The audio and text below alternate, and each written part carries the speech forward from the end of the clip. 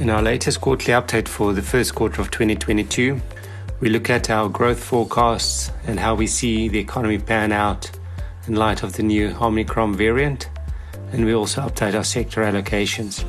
Specifically for growth in 2021, we downgrade our growth forecast for this year from 5.3% previously to a 5% year on year. Downgrade comes largely on the back of the electricity blackouts that South Africa has experienced, as well as around a 10 basis point decline in growth because of the travel restrictions that's been put in place by specifically the UK and other European countries. For 2022, we also downgrade our growth forecast from a 2.4% previously to a current 2%.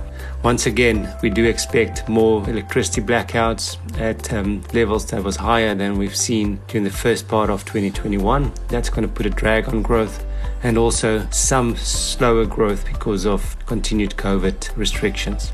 From a sector perspective, we are overweight the healthcare sector, platinum group metals, telecommunications, media, as well as government bonds. We've been overweight all of these in the previous quarter as well. We are neutral listed properties, food retail, and gold. We're also now neutral apparel retail from an overweight in the previous sector.